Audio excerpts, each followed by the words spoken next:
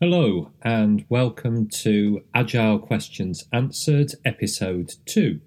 I'm Steve Green, and today's episode we're going to be answering the following question. Hang on, I'm just going to look it up.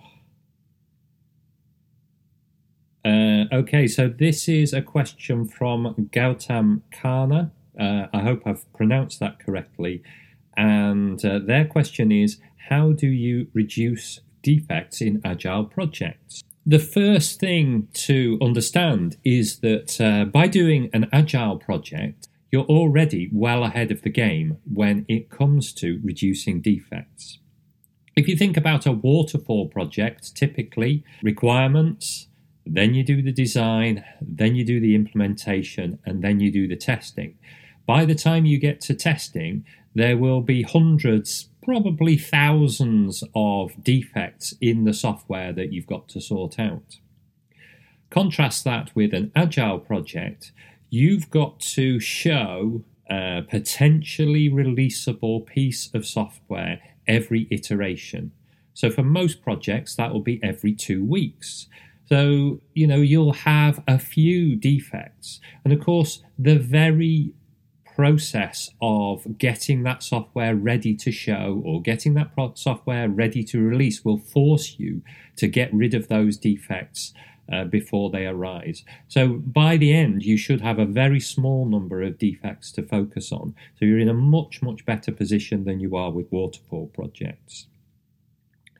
When it comes to actually reducing defects, which is the point of Gautam's question, the main mechanism for that is a ceremony that comes at the end of every iteration, or sprint as we call them in Scrum, and that is the retrospective. This is a chance for the team to sit down together, either physically or virtually, and reflect on the things that went well in the last iteration and the things that they can improve. So if the team is producing software which has got a lot of defects in it, then one of the focuses of that retrospective will naturally be how to reduce the number of defects. And if you are in the position of leading such a team, then you should, in general, let them talk for themselves. There will definitely be people in the team who are unhappy with the level of defects they're seeing, and they will bring them out. Sometimes you may need to prompt them a little, but by no means should you be directing them. Another thing to look at with Agile projects is the concept of velocity. So velocity is basically, it's the amount of stuff that you deliver over time. So you might deliver 4 or 5 things for each iteration. So every couple of weeks, you'd be delivering 4 or 5 new features. Obviously, those features will be pretty small, but as time goes on, they add up fairly quickly.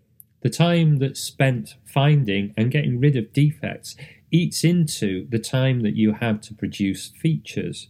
So obviously, your velocity, which is features divided by time, is going to be reduced. One of the things that can be a mistake is that you count fixing defects as part of the velocity, and that obviously creates a perverse incentive, which is that you get points if you produce lots of defects and then fix them. So most teams don't count fixing defects as part of the velocity, so you are getting a true indication of how much stuff your team is producing. Another thing around this is I remember seeing a interview with Ken Schwaber. He was talking about whether you needed a good team of skilled practitioners to do Agile. And he said you could do Agile with any team. So he said, the thing is, if you don't have a skilled and talented team, what will happen is they will reliably produce crap iteration after iteration. And of course, if you are at a higher level within the organization, that information is really useful to have because you can do something about it. The worst thing in the world is to have a terrible team without the right skills to produce a product, working on that product for 18 months, and then, after all that time, find out that what they have produced is rubbish. So, in sum, by doing Agile, you're already way ahead of where you would be with Waterfall, because you will find out really quickly whether the team is producing a good output or is producing lots of defects. Make sure that the team is at the very least showing what they are producing every iteration. And ideally, that stuff should be production ready. It should be ready for real people to see. Make sure that the team is doing a retrospective so that they can reflect on the quality of what they're doing and they can come up with their own fixes so that they produce better stuff. And look at the velocity and make sure that fixing defects isn't counted as part of the velocity. I hope that's helpful.